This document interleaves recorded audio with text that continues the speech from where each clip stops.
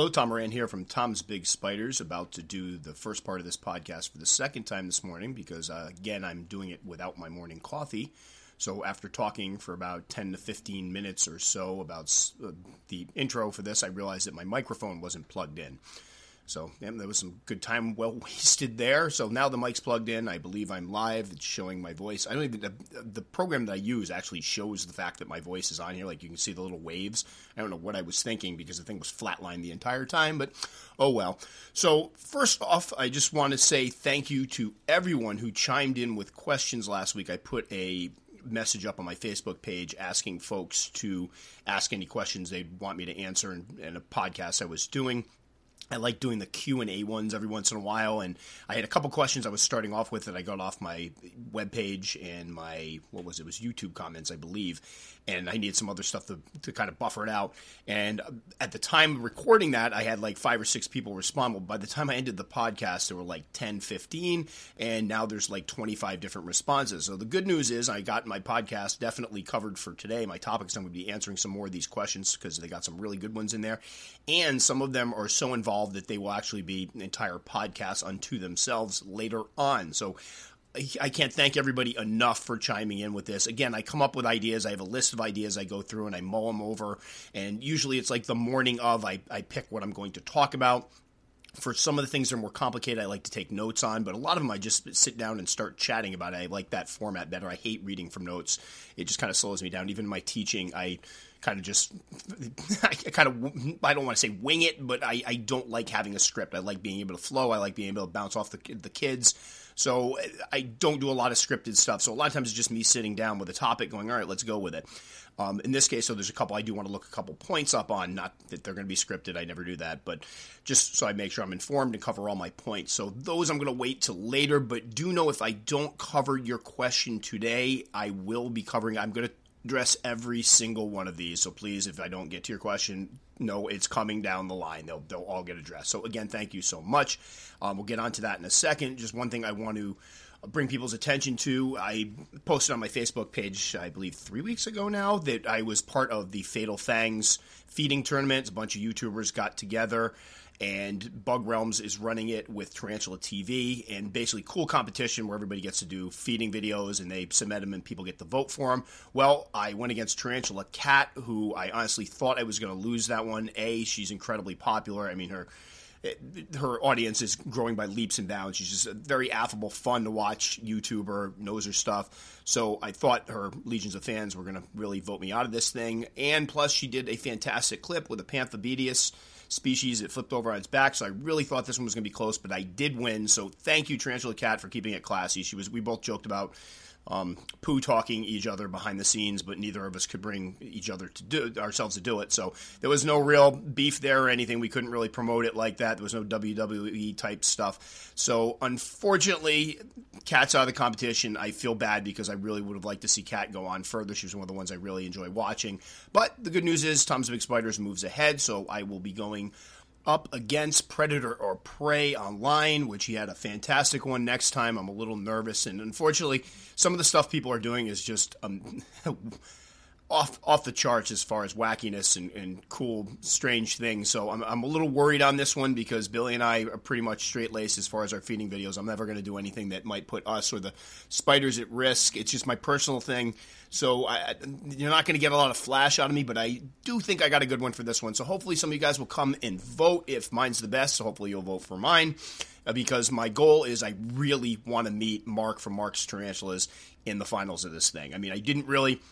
Again, I'm not into competitions, and when Mark and I do the Off the Tongs challenge, it's a fun thing for Mark and I. Nobody really cares who wins or loses. Mark's usually always going to win those.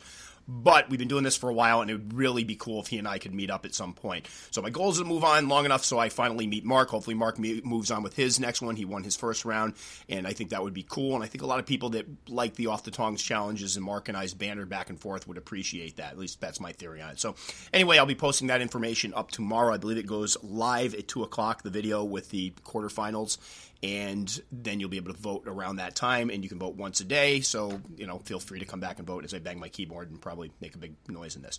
So anyway, moving on to the questions, I'm going to click over to Facebook because for some reason I can't pull this up on my phone right now, and we're going to look at some of the questions that were asked when I put the call out. Again, I was absolutely floored with the number of questions I got and the number of great questions I got, like things that I don't think I would have thought of. So we've covered a couple of them already.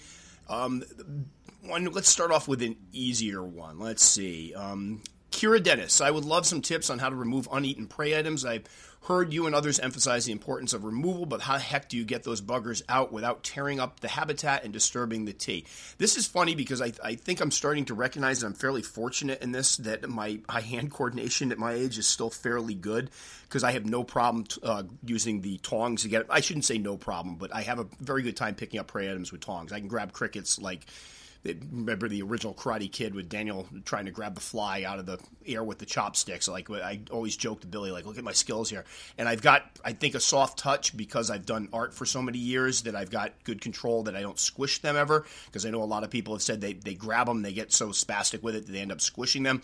So I get that can be difficult. One thing that I used years ago when I first started out that you got to be careful with, but it worked really well for me, is I basically made a little spear.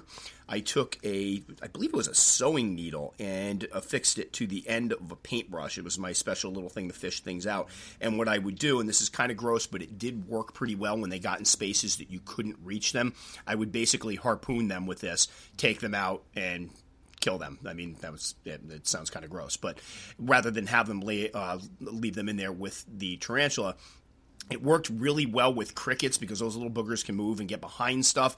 Or when I first started using dubia roaches, my big problem was that was before I was crushing their heads. And again, a heads up to anybody that uses the dubia for feeders, they will immediately, the majority of them will burrow, and you'll find them later on. They don't seem to hurt the tarantula. I've never had a problem with any of them hurting the tarantula, although I'm sure somebody out there has had issues with it. But they don't seem to hurt the tarantula, but what they do is they burrow, and usually by the time you find them, like one of them I found literally, oh gosh, it had to be like 7-8 months later when I did a rehouse, and it was like twice the size.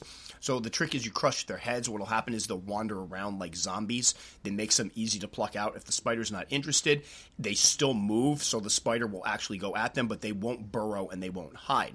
The problem with dubia is they're a lot brighter than we give them credit for. When you drop them into an enclosure, I've had spiders immediately detect them and kind of basically pounce on them, and they freeze, and they will wait and wait and wait and wait. The other day, I dropped one in with my Acimani female, and she put her front leg on it, and the dubia just sat there. I checked 2 hours later. She was still there with her front foot on the dubia, and the dubia was still there, not moving. She finally got it. It was like 5 hours later I came in. She had gotten it. I don't know how long it took, but it had stayed still for quite some time. So that's something to keep in mind. Make it easier on yourself beforehand by, if you're using mealworms, crush the heads. If you're using superworms, definitely crush the heads. There's a video out there of mine of me dropping a mealworm in with a tarantula. The tarantula is eating it, and what I didn't realize is the mealworm had looped around and actually was biting the tarantula's leg, and the tarantula was trying to bring its leg out of the way. So be careful with those. Crush their heads. Unfortunately, with the superworms, they seem to stop moving completely when you crush their heads. The mealworms will move a little bit.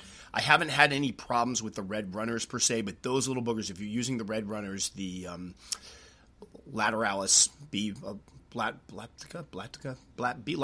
whatever it is, they can be kind of a pain in the butt to wrangle. They're very, very quick. They're a little easier to squish than the crickets, so depending on what you're using, tongs or whatever, tweezers. I use tweezers for the little tiny ones. It can be a little tricky plucking those guys out, but that's something you can do ahead of time to make it easier to retrieve them, because if I drop into dubia that has its head, and chances are if the spider doesn't eat it, then it's going to go around one of the corners and it's going to burrow or climb underneath its corkbark hide or whatever it may be, the moss, and hide. So the trick is to disable them before you drop them in, which makes them a lot easier to catch. So that will help. With crickets, you can actually pull off the back legs if you want to. That makes it easier. Again, I feel bad because it sounds like you're torturing the poor thing, but you can pinch them right off and they come right off, which makes them a little bit easier to catch because they're not hopping all around the cage. Because one of the problems I used to have with crickets is you drop them in, the spider would bat it away. It obviously wasn't going to eat, wasn't feeling like eating at the moment. And then when you go to grab it, you miss it with the tongs, so the thing bounces up in the air and then lands on the tarantula or by the tarantula, which startles the tarantula, which gets you a threat pose. I've had this happen actually a couple times with Formictopus species. One where I I won't say I came close to getting tagged, but my hand was definitely a little closer to the spider than I would have wanted.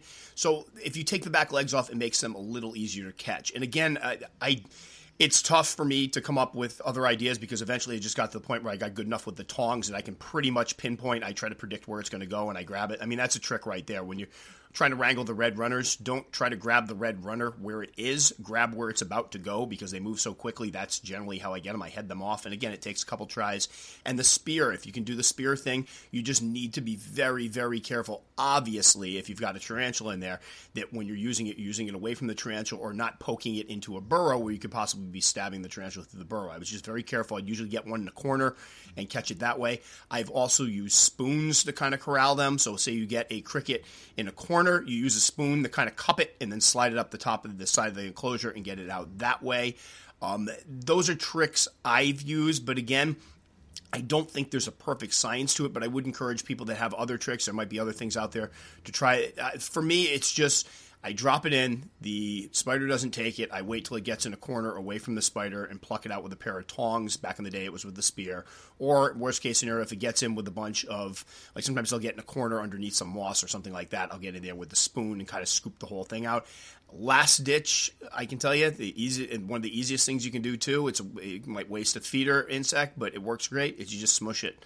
So if it's in the corner, I've had situations where the stupid things are just running around, they're not giving up, I can't get it, then you just get something in there and get it in a corner or something and squish it with something flat and then pull it out that way, and that works really well. So again, it shouldn't happen all that often, but obviously sometimes you go to feed them and they're in pre-molt. The thing that really can be a nightmare is when you drop it in and they're in pre-molt and they're not eating and it runs down the burrow. That can be a tricky one, but I've yet to disturb a burrow to get a cricket out. Usually they will bat it. They'll either kill the cricket and leave it there, or they'll bat it out of the way and the cricket will go back out the burrow. And a lot of times they'll go after the cricket leaves the burrow, they'll go and web up over the burrow entrance. So that would be my advice. Either grab them with the tongs, grab them with the spoon, smush them if you're having a real hard time. And I know I was talking to somebody who had, I believe it was arthritis or something with a hand. They couldn't really manipulate the tongs the way they would like to, with the speed they would like to. So in that case, you just wait till it gets in a corner opposite of the tarantula, have something ready. You know, a wooden dowel works great. Not that everybody has those lying around, but I had one in my garage. It was a cut-off wooden dowel for something I was making. And you just smash it with that and then grab it right out. It's no problem. All right, next up we have one by Stuart Tripp. What has been your biggest challenge as a keeper? Has there ever been a time when you wanted to give it all up, and why? Ooh, I can actually answer that one. Last year, during the winter, I think I documented this a couple times in my podcast, not so much in my videos because I was trying to keep things positive for the time being, but it's mentioned, I just didn't do a special on it. But I had a situation where I had more losses than I've ever had in my career. Now, to start this one off, doing the Tom's Big Spiders thing, when I first started putting out my website and doing care things, it was really important to me that I had my stuff in check. Like, I didn't want to go be one of these people that's going out giving people advice on how to keep tarantulas that didn't have success in the hobby themselves, that didn't know what they were talking about. That's a huge pet peeve of mine when people go out and just start grabbing a bunch of animals and talking about their care and they know nothing about them. That was never the point. And I've always been very, very aware as it's grown that people look up to me and trust my advice. So when I start losing a lot of things, I will admit flat out it started to shake my confidence a bit. There was a period where I actually started feeling like, am I a fraud here? And I had looked back on the fact that I had had years of experience with very few losses besides mature males, and the losses I had, the majority I could figure out exactly what went wrong, or at least have an idea that it was nothing I could have done on my end that I could figure out at that time. Again, we don't know so much about their physiology. Sometimes when they get sick, it's tough figuring out what's wrong with them, but it wasn't like I forgot to water one, or I wasn't feeding them, or the substrate wasn't changed, whatever it may be. But last year, it started with a handful of strange deaths, either right after a molt or right before molting. They'd go into pre-molt. I would expect a molt coming, and then next thing you know, the tarantula would become very sluggish, and before long, it would die. And it happened to one, and then it happened to another one. Then it happened to a Chilobrachys species Electric Blue that I had just rehoused into some substrate I had picked up. It had basically gone into the bottom of its enclosure. It molted. I shined the flashlight in. I could see it. It constructed its burrow at a place where I could see it. Next thing I know, I go back 2 days later. It's in the exact same position. I'm like, oh no, I dig it up. It had lost 2 legs and basically bled out on the bottom. There was nothing I could do about it. Then it ended up happening with my to H. Diva Mantha. That one hurt. Those were Christmas gifts from Billy. For me, obviously expensive spiders. And let me just make it very clear. I could care less if I lose a $5 spider or if I lose a $500 spider. It's not, and I don't mean this to sound like a jerk or like I'm rich, because I'm definitely not, but it's not a money thing. I'm bothered because I lost an animal. And both of them that I had just recently rehoused, they had come to me in vials in cocoa fiber substrate. They got too big for the vials. I rehoused both of them. Within a month, both of them were dead. Then there was an Harpactira pulchripes. It was just an absolute nightmare. And I remember one night in particular where I had a really rough week at work, or a rough day at work, and I came home and I went in there and found my species Mumbo assassin bugs. I had a bunch of babies. I was going to be trading some with a fellow YouTuber I was really excited about. He had the whites, and I had taken the babies, rehoused them, put them in a new enclosure, and I came in and 4 of them were dead right off the bat. Like, they'd only been in there for literally 2 days. And then within the next couple of days, the rest had died. I had to go check out the original pen. When I had taken these guys out, I had changed all the substrate in the original pen. There were a few dead babies in there. It was just, it seemed like every time I went into the room, something was dead. I remember coming out and telling Billy, like, I can't do this much longer, because a lot of my spare time is spent doing the Tom's Big Spiders stuff, doing the videos and the podcasts and the articles, and it takes a lot of time and effort, and it's something you got to kind of enjoy doing. And the hobby in itself is something I do to relieve stress, the feeding, the working with, like, I go into my tarantula room, that's my happy place. It's like I feel like weight lifted, and suddenly it's like every time I walk into that room that usually is my stress reliever, it's bringing huge amounts of stress, because I was just walking around with the flashlight waiting to see which spider would die next, not having any idea what was killing them. So finally we figured out, I had picked up 2 bags of substrate from Agway. I never bought substrate from Agway before, but unfortunately it was winter. It was like November. I had a bunch of spiders coming in, and Home Depot, where I usually get mine from, or Lowe's, had already packed up their stuff and shrink wrapped it, so you couldn't really readily get bags. But Agway had theirs out, so I bought 2 bags from them, and apparently the bags were either contaminated. I'm thinking it probably had herbicide in it. I've read things that said herbicides can basically impact insects and arachnids as far as molting. It can stop their molting and kind of cause issues there. That's my guess. I will tell you, one of the bags I went through, and it had the little green fertilizer beads in it. And I've had people say, oh, I've used this before with no problem, but that may be, and maybe it wasn't these green fertilizer beads that were actually causing the spiders to die, although I really don't want that kind of stuff in with my spiders. However, it does point to the fact this was definitely not pure organic soil like it was advertised. So there's a big problem right there. So I'm guessing something was sprayed on this dirt. And basically what happened was I stopped every animal that I had on this dirt, and there were a lot because I had done a bunch of rehousings. I had gotten a lot of animals in, and I realized it all started like around November when things started going wrong. And that's when I started rehousing some that I had just picked up. I picked up a bunch from Fear Not, and they were molting out of their enclosures. So I was putting them in new enclosures, and those were all the ones that were dying.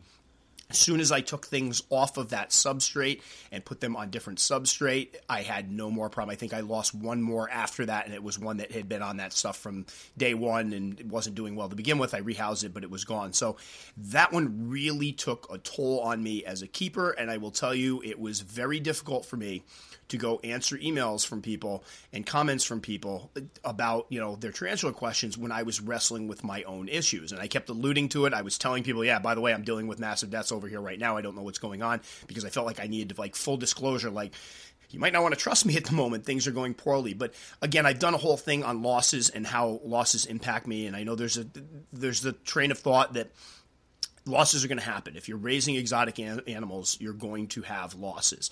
However, my thought was always you keep those to a bare minimum, and if you're having a lot of losses, you're doing something seriously wrong. So when you end up having 12 losses in a 2-month period after having maybe 2 in the last 2 years that you couldn't account for or couldn't figure out what caused them, that's alarming, and that's something that makes you wonder what you're doing. So I had to take a step back. I had to realize that I hadn't changed anything with the exception of that substrate in years, that I had raised many difficult species from slings to adults without issues, and kind of pep talk myself. I I reached out to a couple people, friends of mine in the hobby, and basically said, look, this is what I'm going through. I'm really having a rough time here.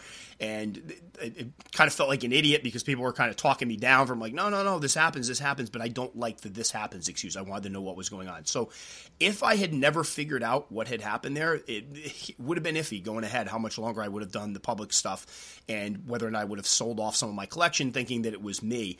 Luckily, I figured out what happened with it, and we are not using that brand anymore. I've been using cocoa fiber for a while, but then I've been reminded once again why I moved away from cocoa fiber to begin with, all those yellow fungusy molds and everything, mushrooms and everything else. So tired of that, but at least my spiders aren't dying, so that's good. So since then, I think I've only had one unexplained death, and again, it was the one that I realized afterwards was on that substrate, so knock on wood, so far so good. So that would be my answer. Yes, I get shaken up, and that's why I hate when people call me an expert or a professional. I'm a professional teacher. That's about it. I've done artwork before on a professional level, but not a professional. I'm a hobbyist, and everything I do and I report is, I research. I consider myself to be a well-read guy. I look things up. I don't just go, oh, this died, what happened? I immediately hop online. My spider did this, and look for other people that have had the same thing, see if I can figure anything out about it. But when it comes down to it, I'm a hobbyist who puts things out publicly. That's it. And so when something like that happens, it does make me really aware of that fact, which is why it makes me squirm when people refer to me as an expert or a guru, because I just don't see myself that way. I just see myself as somebody with a background in teaching who raises tarantulas, loves tarantulas, and enjoys teaching about them. And unfortunately, I don't have an avenue right now where I work in my school, so you guys get the, benefit from it. And we'll go with that. So thanks so much. That's an excellent question, and Stuart, and thank you for asking. I think it allows me to at least come out and show what my mindset is about all this Tom's Big Spider stuff, that I don't see myself sitting over here being the master of tarantulas by any stretch of the imagination. I've had problems in the past. I'm sure something will come up in the future, but I really put myself at a level that I'm always learning, always trying to figure things out. And I definitely have moments where I'm second guessing myself. And I think hopefully that comes through, not as insecurity, but just never getting to that point. I never want to be at that point where I think I know everything. That just seems like it puts you in a really bad spot, because once you think you know everything, there's nothing left to learn, then you've closed off your mind. You're not going to pick up new things. You're not going to be open-minded and learn new techniques. And I believe the hobby is about growing, listening to other keepers, listening to new experiences, listening to new, different perspectives, even if some of them seem crazy. Listen to them, figure out if there's something to be gleaned from it. And that's the way to kind of go on the hobby. All right, so we got Drew Croslow. I hope I pronounced your name right, Drew. Tips on feeding arboreal slings. I have a 1/2-inch C Versicolor in a 32-ounce container that I have a hard time feeding. Sorry for stumbling through that one. I'm afraid it won't hunt the cricket if I just drop it in, because I never see it on the ground, but it gets spooked when I try to tong feed. I have tried pre-killed, but after 24 hours, it has never seemed to touch the dead cricket. Is 32-ounce too big, or do I need more patience? That is an excellent question, something I've wrestled with myself, and something that I've wrestled with recently with how I've kind of changed what I put arboreals in. So let me start off by my Versicolor. Back in the day, it was a Vicularia Versicolor, but one of my first slings was an Vicularia Versicolor, or now Carabiner Versicolor, obviously. And I picked up one of those Jamie's enclosures. So I started in something that was much smaller, and I'm glad I did, because my experience with the Vicularia species, not so much other arboreal species. I haven't had this issue with, say, Tapetocenius or Salmopius or Poecilotheria. Definitely not, because those three genera, they generally, as slings, will burrow, which makes it easier, because if you drop a cricket in, the cricket's running along the ground, they're already on ground level, they can feel it, they hop out of their little, usually dirt curtains or little burrows, they grab it, there's no problem. So I really haven't had a bad experience feeding those arboreal species. Where I have had issues a couple times is with a Vicularia or a Carabiner Versicolor. And I think part of the problem is, unlike other arboreal species, these guys show their arboreal tendencies right off the bat. So again, the three aforementioned ones will burrow. They're on the ground. I get a lot of questions like, I think my spider's broke. I just bought a Poecilotheria metallica and it's burrowing. I don't get it. It's supposed to be arboreal. That's something they do, and it makes it a lot easier to feed them. The Vicularia species generally will go up, do some webbing, and stay up high. Now, when I first got my Vicularia Versicolor, my Carabiner Versicolor, I'm going to keep slipping because I'm thinking in the past, I had read that they will come down and hunt. So I had my little Jamie's enclosure. I set it up and put in the cork bark, put in the little leaf. It webbed up behind the leaf, which is perfect, made like this little cyclone tunnel of webbing up in the corner. And I would pop open the bottom and drop in a little roach. I was using the Red Runner roaches at that time. And I would come back and check on it the next morning, and the roach would still be there. So I would basically take the roach out and then try again a couple days later. Wasn't eating. Finally, I figured out this one was not coming down to hunt. It didn't matter how many. I dropped in 3, which is something you probably shouldn't do, but I figured maybe the stampede of 3 little roaches on the bottom would attract it to come down and hunt. It did not. It came down. It wasn't eating. I knew for a fact it had molted at least a week earlier. I could see the little molt in there, kind of jammed in the webbing. It should have been eating, so I got worried. So what I did was I popped the bottom of the enclosure off. I tipped it on its side, so basically the bottom of its little web tunnel was facing the bottom open part of the enclosure, and I used a little thing of tweezers, and I took a roach and kind of stunned it a little bit and put it in the opening to the webbing. And the thing started struggling. Within 2 seconds, that thing came down. That my little versicolor is now a big, beautiful female. Came down, snatched her right up and ate it. So it got me thinking. All right, they're saying on all the boards I'm on, do not tong feed, and I'm not again. I've tong fed exactly 3 different species. All of them were versicolor or carabina, or carabina versicolor or avicularia species. That's it. And it was because they were not coming down the feed. I don't care what people were saying. Mine were not coming down the feed. And I think we have a problem sometimes where people don't have issues, so they automatically assume that is it. All spiders are like this, and we have to remember some are different. I think people need to be aware of the fact that avicularia, if you set them up in a super large enclosure, they will often not come down to hunt. I have an avicularia metallica, or what is it, Morphoform 7 of avicularia, Morphoform 6, I think. Well, 6 or 7. And that one rarely comes down to hunt. I've put roaches in, come back the next morning, the roaches are still there. She had just molted, I believe, 3 months ago and hadn't eaten for a month afterwards. I'm like, what is going on? So finally, I took a roach, dangled it in there with the tongs. She was on that thing so quickly. It was one of those ones I wish I was doing the Off the Tongs challenge at the time, because I would have had amazing footage. Grab that thing. I actually bought bamboo tongs just to feed this one spider. My versicolor female, once she put on some size, she would actually come down. I would see her every once in a while come down and grab something off the ground. But as a sling, this basically what I would do is I would pop open the enclosure, and it was great because at one point she got conditioned to know that when that enclosure got tilted on its side, again, I don't think we can argue about tarantula and spider intelligence all day long. I've seen things that lead me to believe that they're not necessarily smart like a dog, like you can't teach them tricks, but they can be conditioned to respond to different things. She seemed to be conditioned to respond that when I took the bottom off the enclosure, it was one of those AMAC type boxes, laid it on its side, she would come right to the base of her webbing. And it got to the point where I just take my little tweezers, grab the little roach, and hand it to her. She'd grab it right out of the thing and start eating it. She knew it was coming. And that's how I fed her until she finally put on enough size and filled in her enclosure with enough webbing that she could feel them. But yeah, I feel that sometimes with the avicularia and the carabina, it can be difficult getting them to come down the hunt when they're slings. I will say those are species that I encourage people to start in something smaller. I actually, we talk about the 32-ounce deli cups being great for the arboreal species. And again, I think they're great for arboreal species that do some burrowing. I think they're great for arboreal species that are maybe over an inch or so. That's a good size to start them in. But I have seen that it can be difficult to spot your spider. If you have a really small arboreal one, I put recently some Poecilotheria. What was it? It was Vittata slings. When I got my Vittata slings, I think it was. I put them in 32-ounce deli cups. I couldn't find them half the time. It was freaking me out.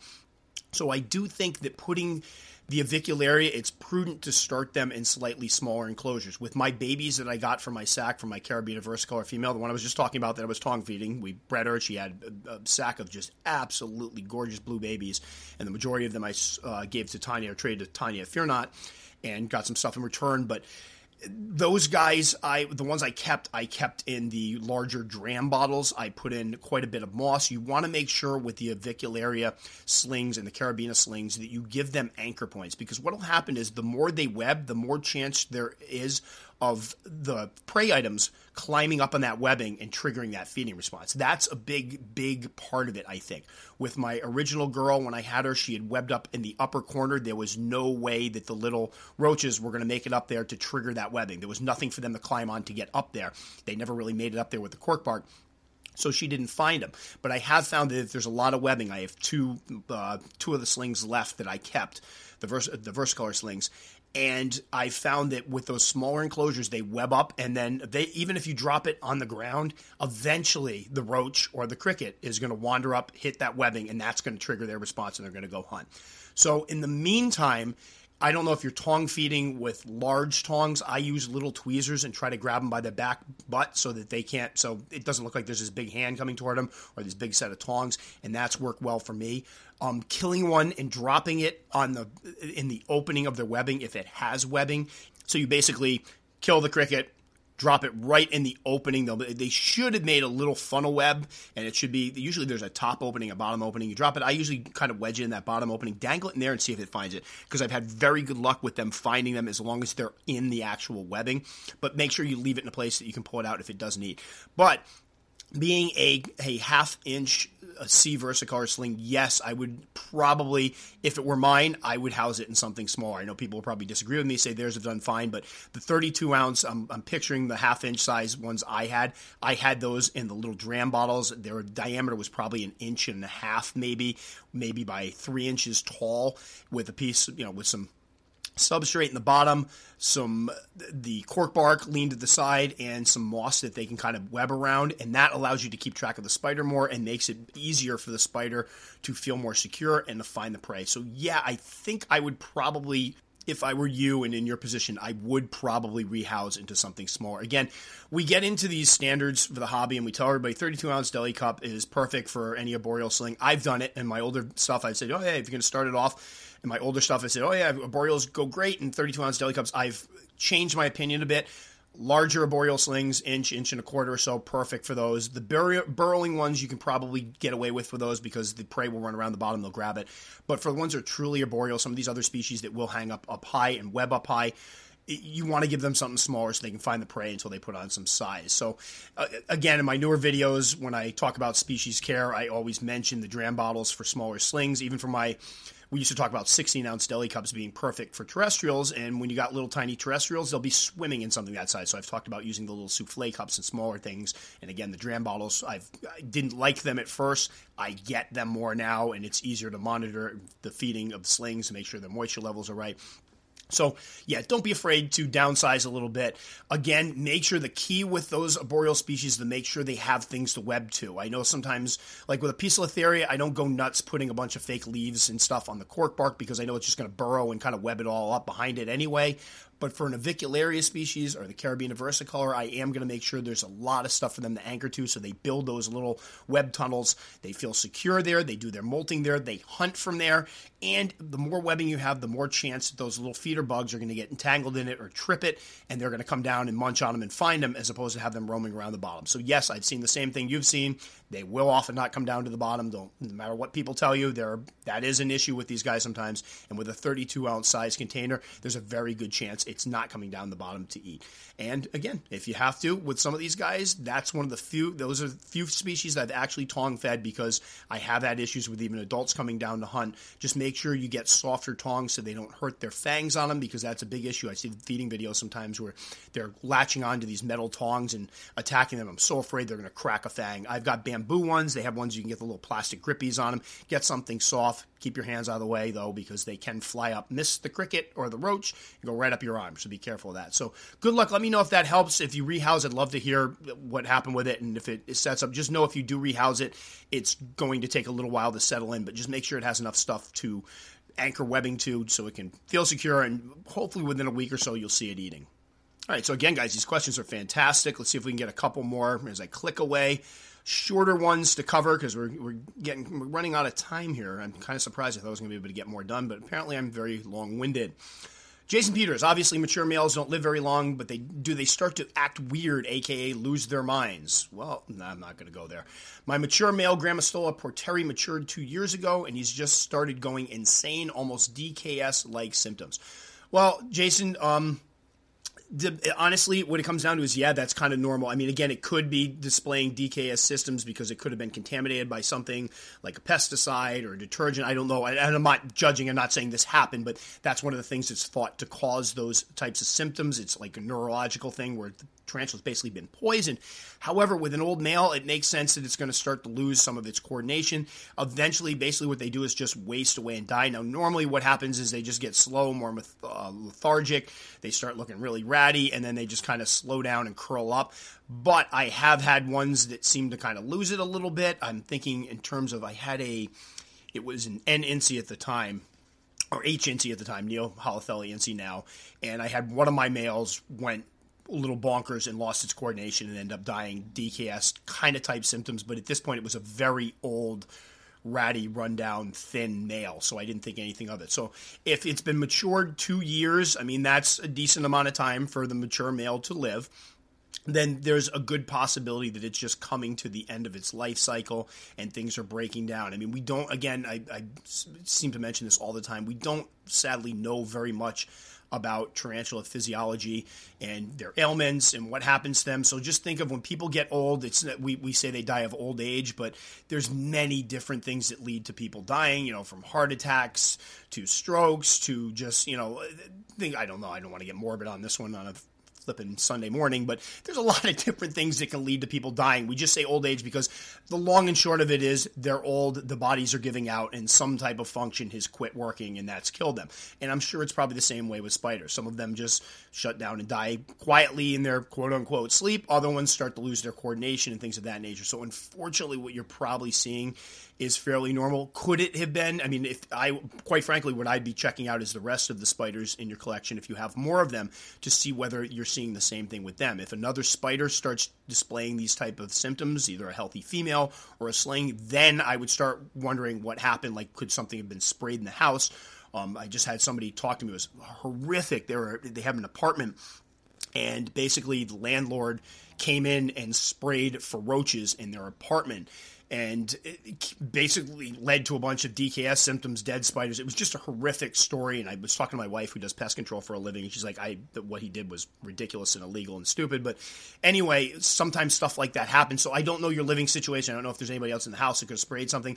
If it's just him, I would honestly I would be led to believe it's unfortunately just symptoms of old age. So I'm just going to warn everybody right now that I have Lily sleeping on the couch behind me, and she is probably pushing 14 or 15. She was a rescue dog, a breeder, and she has a rather nasty snoring problem. So if everybody hears something that sounds like snoring or a pig in the background, that's just my Lily, my love goblin, snoring away on the couch. I keep pausing it and stopping it and trying to kind of rouse her out of her sleep. I'm like, Lily, can you stop snoring? Because I don't want it in the background. But you know what? We're just going to let her go for the rest of this. So we'll add some nice ambient noise in the background.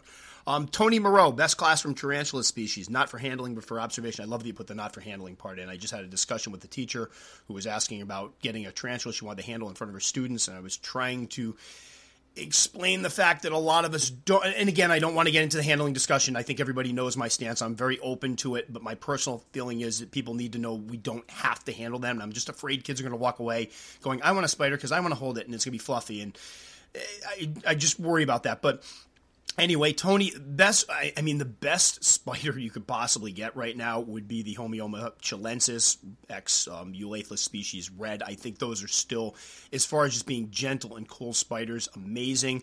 Of course, that would be more on the handling side. For not handling, but for observation, there's so many of them. The albopilosum, people seem to really dig them. I love my albopilosums, and if you get a real albopilosum with those curly hairs, they're very striking looking. They're fluffy. I think the curly hairs and the bad hair day attitude they have kind of makes them more appealing to people. They look kind of cuter, for lack of a better term. Grammostola pulchripes, a larger specimen of Grammostola pulchripes, personally is one of my favorites. Very striking with those gold knees, and they get to be big, beefy spiders. I've heard people say they're 8 inches. I don't know yet. Mine are not that large yet. They're taking forever to grow. I think my largest is about 5.5 now. But those would be a great species because mine just pretty much sit there. If you get a smaller specimen, maybe a juvenile, they'll dig. So it's not like they'll just be, sitting in a corner the entire time. They'll do some digging and some excavating. But there's a lot of, what is it? Oh my gosh. total brain fart there. Brachypelma hammeri would be another good one, or the real smithy if you can find a real smithy. Beautiful spiders, very calm, just kind of sit there, good eaters. So really, any of those, just make sure. I will tell you, one of the issues I'm having now is I'm trying to get tarantulas in my class, and we have our cleaning crew that comes in the nighttime, and A, they absolutely load spiders. I know for a fact because I spoke to a couple of them.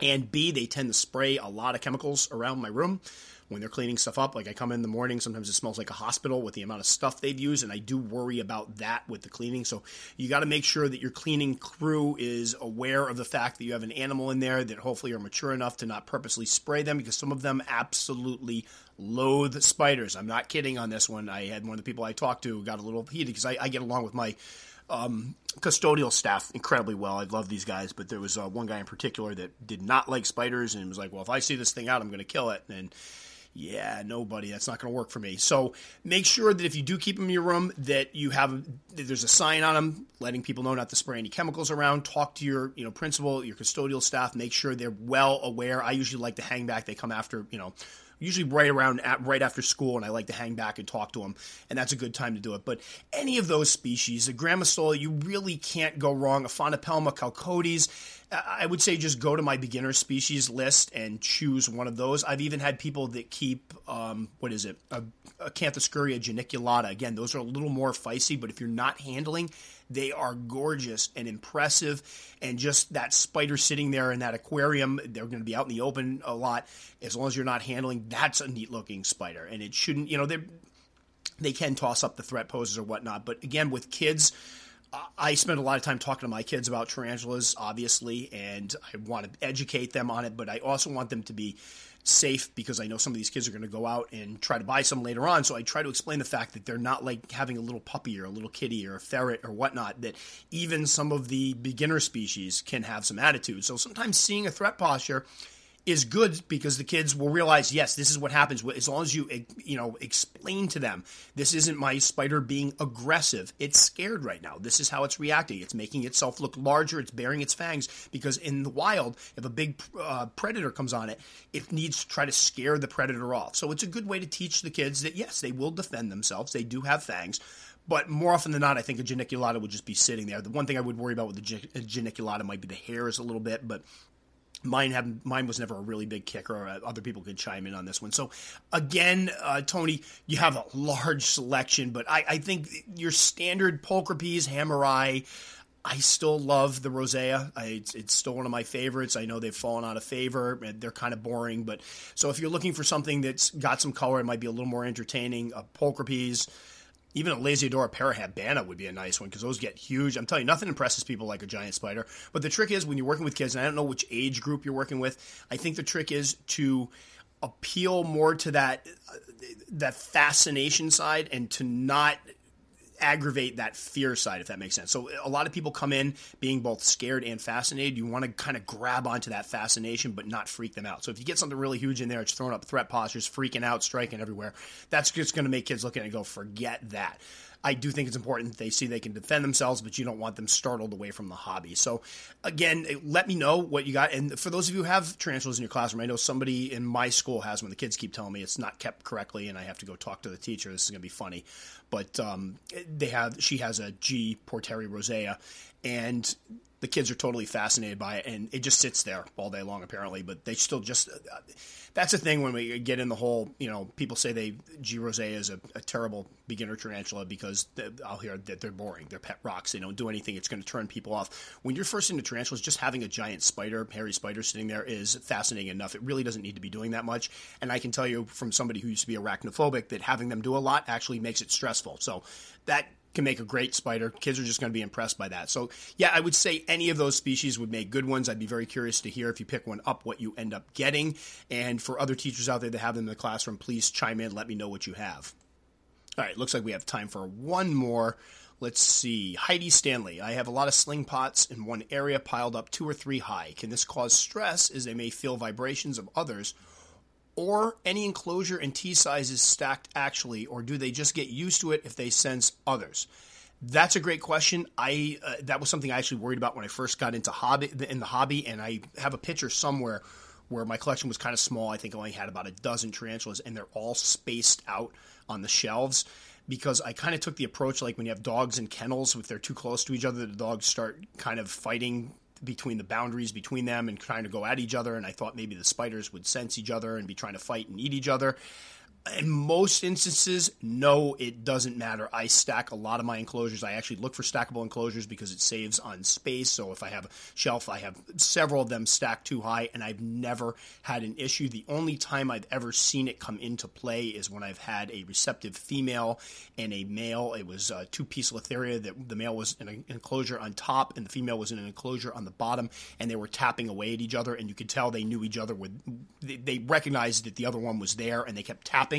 But that's about it. I've kept slings stacked. Many of when I had my Hapalopus species Columbia large slings, I had those stacked 3 high. There were no issues whatsoever. They don't seem, in most circumstances, to even recognize the other ones are there. They don't hear the footsteps and go into hunt mode. There's nothing like that. I've kept them like this now for years. My slings are stacked up. Some of my adults are stacked up. I've never had an issue with it. So do they sense them? I'm sure occasionally when one of them's moving around, if one of them's running around the enclosure, I guess that pitter-pat could alert the other spider that something's there. But more often than not, they creep around so carefully and so slowly, I don't think they really notice it, and I've never had an issue with it. So no, I would say go ahead, stack them up, not a problem. Unless they're, and again, for those of you that have had receptive males or males tapping that with a female nearby that's receptive, you will see them responding to each other, personally, kind of tapping, and one taps back, and that's something totally different, though. Under most circumstances, with slings, definitely not. I've never had an issue. I stack them all the time. I'm guessing the dealers have a lot of them that I've seen them. They have these little, like the Sterilite slide-out drawers, plastic drawers, and they stack them all up in there, and there's never any issues. So no, feel free to stack them up, Heidi. There's going to be no problem at all with it. So Heidi, feel free to stack them up. No issue whatsoever there, especially with slings and adults. Again, I have a bunch of adults in the room stacked up. No issues. I have ones that are right next to each other, literally with the vents lining up, and I've never seen any friction between them. So no problem whatsoever. Continue stacking them. I think that's one of the cool parts of the hobby. And keeping tarantulas is the fact that you can keep them in containers and keep them close together and stack them up, which saves room, which will lead us into a question that we're going to approach probably next week. It's coming up, but how to explain to people why we keep so many of these things, and I like to think, where's the fine line between having a huge collection and hoarding? That's come up before, so that's something we're going to approach later, but that's going to be probably an entire episode of its own. And we'll just do one more quick one. What the heck? If I go over, it only costs me like $3 anyway. Connor Danny Andy asks, why won't you allow people to support you via Patreon? Oh man, this is kind of the only reason I'm tackling this one is I literally got 2 emails just this week of people asking me where my Patreon page was, and one person got really upset when I told them I had one for like a year and a half and didn't launch it. Like personally affronted that I wouldn't launch the thing. Connor, this is a tough one for me to answer. First off, I do this for fun. I started Tom's Big Spiders as a joke. Like, it was something that I was doing just kind of as an outlet, and I enjoyed talking about spiders. My poor wife was listening to me talk about them all the time, and I did one, and it was like just my family doing it. So I never expected it to turn into anything like this. I know a lot of people start like YouTube channels and things of that nature with the hopes of becoming popular. They watch their subscriber counts. They do all this stuff to promote. I've never actively promoted. I don't go out seeking, collaborations that'll hopefully get more eyes. I mean, it's not what I do. I've found that I've created this nice little niche for myself where people eventually stumble on me when they get serious in the hobby and seem to appreciate that I'm forthright with my information, that I know what I'm talking about, and try to put out only the best information out there, and they find me that way. And for me, it's an extension of the hobby. Like, I enjoy talking to people on it. I enjoy it. I've learned stuff doing this. People ask me questions. Sometimes I have to go research. It's things I might not have thought about, and it causes me to kind of go out and do some research. I enjoy talking to other hobbyists because I just love spiders, and it's fun to talk about, and I never saw this as a money-making endeavor. I have a job that I enjoy. Billy and I make enough money between us that we're not hurting for anything. I mean, maybe in the future, if I retire, it'd be something I could look at turning this into. We've talked about doing our own exotic pet store someday. It's been something we've been discussing a bit. But for the time being, I don't need the money, and this is fun for me, and I don't ever want it to feel like a job. And I think part of it is I have this weird thing about making money off of animals, which I'll get over it eventually. Another part of it is if I'm putting stuff up and people are paying me monthly to do something I'm doing for free, it feels weird to me. It just feels odd and off, and I won't monetize my YouTube channel for the same thing. Like I honestly don't want my videos getting interrupted by ads. I want people to go on, find my stuff, and immediately find the information they want, not sit there and see an ad for a Nerf gun or whatever it may be playing. It's just, there's no point in it. I don't need the money, so what's the point? I will say, looking ahead, I've been talking more and more and kind of discussing with Billy, and I've had a lot of people come forward lately and ask me why I don't do a Patreon page. So I am, again, giving it thought. I may actually break one out this year. We'll see. I've said this, I think, 3 or 4 times already. Somebody already called me on that fact. I did set up a page a while back and just felt weird doing it. Like I recorded my video and it just felt weird. I also want to make sure that I have time to devote to the forum that kind of comes along with it, because the thing for me, if I'm going to do something like that, it's going to be a more fun way to interact with people on that avenue or that venue, to be able to be on that forum and kind of post like maybe behind the scenes stuff or whatever, but I want to make sure I have time for it. So I think it comes down to, for me, I don't ever want this to feel like a job. The day of the Tom's Big Spiders thing feels like a job. And there's been some days where I've come home and I'm exhausted and I've got to do something. Like I told somebody I'd have a video in, or whatever it may be. There's a bunch of emails that I have to answer. That's when it starts being a job, then it stops being fun. And when it stops being fun, I'm done with this. I'm not going to continue to do something that it's become a chore to me. And I did artwork for many, many years, and one of the reasons I was originally an art major, I decided not to go into art as a career, is because art is an outlet for me. I enjoy doing it, and as soon as there's money attached and your livelihood depends on it, it's not fun anymore, at least for me. I mean, there's artists obviously feel great about it and have no problem doing it. For me, I like it to be a fun outlet that I don't have to do if I don't want to. And I feel like if I open up this to Patreon and people start spending money, then if I have an off month where I don't feel like doing any content or I need to take a break, these people are going to be like, what am I paying for? So I don't want that hanging over my head. So I am giving it, Connor, I'll admit, I am giving a lot of thought. I think we're probably going to end up doing something because people seem to, I'm starting to get the other side of it where people really feel like they want to give back. They appreciate what I'm doing. I had one person go, I feel like I'm stealing information and not paying for it. And one guy was like, when Wikipedia comes up and they have that drive where if you pledge $3, I even do that because I feel like I want to support them. So I'm starting to get that aspect of it. I just don't have any lofty goals as far as what I want to buy. I do want to redo my tarantula room, so I'm thinking if I did something, what it'll just lead to is me buying a lot of acrylic enclosures and setting up some more naturalistic habitats, which I would obviously make videos of and talk about.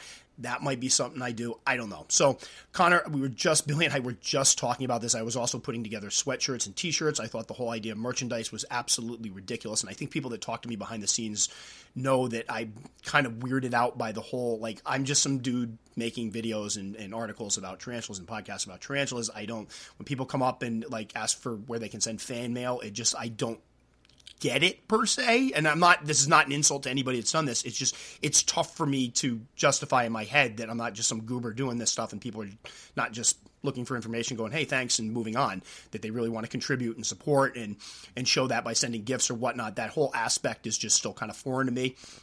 So I am looking into doing T-shirts and stuff because I've had people be like, hey, where can I buy one of your T-shirts? Like, matter of factly, like, I obviously have T-shirts. I'm like, I've never done a T-shirt in my life. Somebody asked me for a sticker. They're in a band. Obviously, I'm huge into metal, and they want to put a Tom's Big Spider sticker on their guitar case, and I'm like, I don't have stickers. So I will be looking into doing some merchandise, and again, what I will do is be totally transparent with it and go, all right, if I make money from the merchandise, then what we're doing is pouring it right back into the hobby. But I think part of it is the fact that I don't have any real goals. I'm on a Tarantula YouTube Facebook group where I hear a lot of people where they're setting goals for, how many subscribers they want and whatnot. And that's, I think, honestly, 100% normal. Like I was explaining to Billy, we've had a lot of chats about this. That's the normal line of thinking. You're being successful. You want to get compensated for it. You want to turn it into something that's making you money. I totally get that. It's just not what I'm into at the moment. So this got really long, but I want to make sure that I don't offend anybody with my explanation. So I'm most likely going to set one up. I was on it the other day adding some more stuff because I just basically keep putting up things for free on it, but I never open it to the public. I will probably open it up. I want to come up with some gifts I can give people that pledge a lot, because I honestly thought people would pledge like $1 or whatever, but I had somebody like, I'd pledge $20 a month, which blew my mind. Like, where do you take the money? Buy spiders with it. It's totally cool.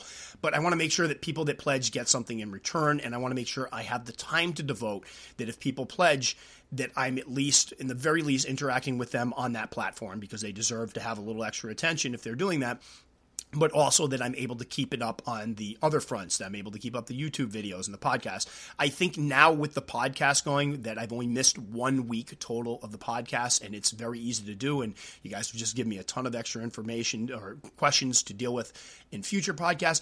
I think the podcast is something that I can consistently do, so I can feel like that in the very least, even if I have to take a break for a couple weeks with videos, or obviously the articles aren't as quick to come as they were before, I can still keep things going in that respect and feel comfortable with people giving money toward it. So, long story short, I'm seriously considering it. We're talking about it. I will probably end up submitting my tax information to them. That's another thing that kind of creeps me out, is I don't want to bump myself up into another tax bracket right now. I'm in Connecticut. We're taxed to the gills as it is.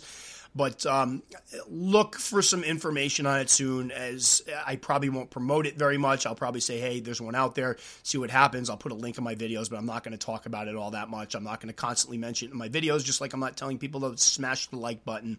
But I will say it does cost money to run the website. It does cost money to run the podcast. So even if I get that paid for, I guess that would be pretty cool. So probably a very long-winded answer for that, but it's not an easy thing for me to answer. But I do think I'm getting now understanding more why people are getting upset with me when I won't put up one. It was weird to me before, but it's making more sense. I've talked to some other people that have given me a different perspective on it, and it's like, it's their money. If they feel strongly they want to do this, like, you go and buy band t-shirts and specifically buy them off their websites. Like, I buy a lot of band merchandise because I want to support the bands, because I love their music. And when I put it in that perspective, it made more sense. So yes, look for t-shirts and sweatshirts. Obviously, black hoodies coming, because that's my favorite thing, and I want one of those.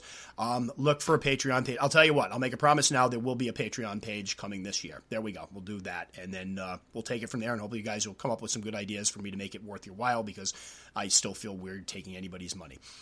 All right, that one's going to sap up a lot of my time for the podcast, but I think there were some good questions there, and it kind of allowed me to break out a little bit, have some fun, and talk about some things I particularly like the question about whether or not I've ever been shaken, or my confidence has been shaken, or thought about giving up on the hobby, because that's something that's kind of, fairly fresh, and something I like talking about, because I think people need to hear. Like, they'll come with me with stories. I got an email the other day about somebody that was feeding, and they were showing somebody feeding the spider because they were interested, and they poked the roach, and basically what happened was the spider latched onto the brush they were poking the roach with, or the tongs, and they jerked their hand back, and the spider went flying and hit the floor, and they were like beside themselves upset because they thought they hurt the spider.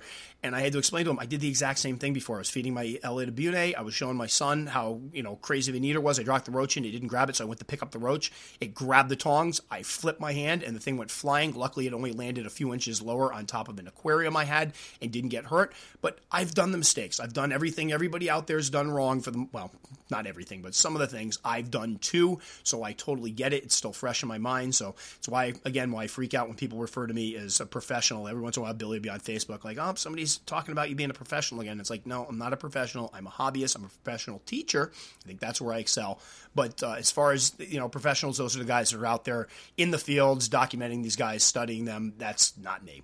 So that'll do it for this one. It's going to be an hour long. It looks like, we'll use a Patreon page to pay for all the times I'm going to end up running over, which actually that would be a pretty good idea. I think it costs me, it's $4 for every hour. If I run over a minute, I'm allotted 3 hours a month for my Buzzsprout podcast, and if I run over even a minute, they charge me an extra $4. So it ends up costing me $4 to do the podcast. So if we did Patreon, I could do some longer ones sometimes, which would be kind of cool. So, all right, I'm trying to rationalize how I could do one of these pages now that I just promised I would open one up.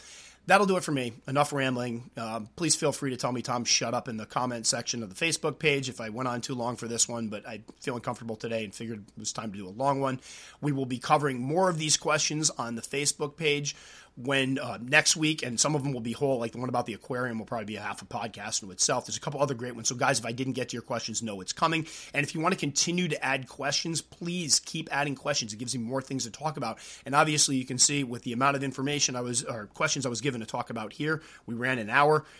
we'll continue doing that if that's the way it pans out. So thanks so much for listening. Catch me on YouTube. Again, please feel free to vote for my feeding clip. It involves my Pamphobedius species Araño Pollito. That will be on the Fatal Fangs Challenge going up Sunday. This will probably go up.